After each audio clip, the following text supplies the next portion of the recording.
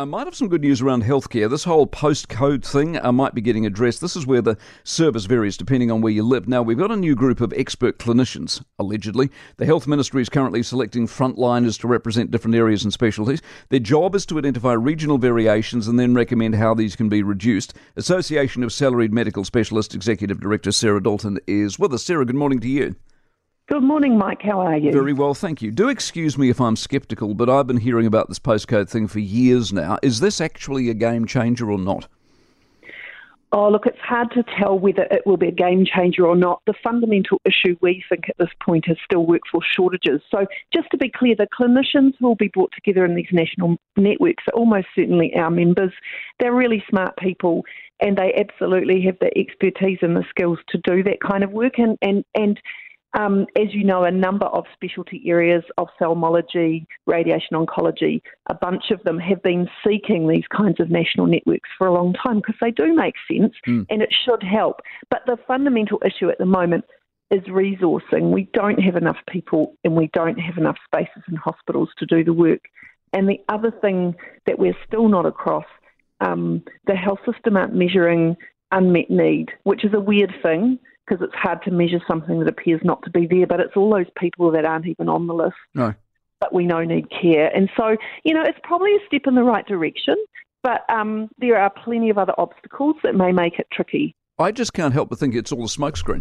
Surely the health sector knows where the shortages are currently. You don't need another group of people to wander out there with a clipboard and go tell you what you should already know.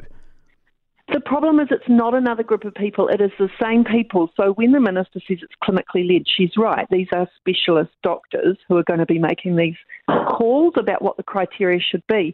But we don't have enough of them already. So it's another stretch on their time. So down the track, if we can get on top of a few things and get the resourcing sorted out, maybe it will make a difference. But you're talking 5 to 10 years down the track if we're going to see meaningful differences. In the meantime, we still have thousands of people missing out on care. There is no doubt about that. What's the postcode thing? I mean, obviously, if you're in a small town, you can't expect the same services you are in a big town. And I understand all of that. Who draws that line, do you think? And is that ever accepted by everybody? Well, yeah, obviously if you live rurally or regionally, you understand that your access to some services is going to be more distant than those for people who live in a big city. But what we're seeing at the moment is the postcode lottery part is really about people who live in places where, all things being equal, are similar, but they don't have the same access to care. And for example, these scores that you need to achieve to qualify for a certain operation, there literally are different scores in different parts of the country. Let me just interrupt though. Doesn't that automatically get solved by the fact that we've got this one centralised Health New Zealand now? So in other words, they'll say, righto, cataract operations, it's the same wherever you are. Well, once they determine what that same is, yes. But of course, the issue there is that potentially the waiting lists are going to become much larger suddenly in some parts of the country because there are going to be more people that qualify. But Verrill says there's resource for that. Do you not believe it? Doesn't she write a cheque?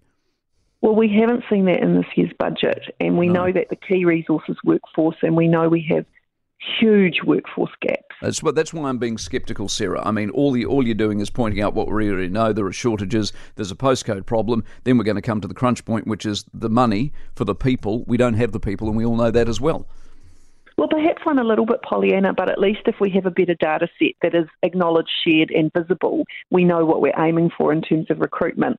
But believe you me, there is a lot of work still to do to get this right. Ain't that the truth? Nice to talk to you. Appreciate it very much. Sarah Dalton, who's the Association of Salaried Medical Specialists Executive Director. For more from the Mike Hosking Breakfast, listen live to News Talk ZB from 6 a.m. weekdays or follow the podcast on iHeartRadio.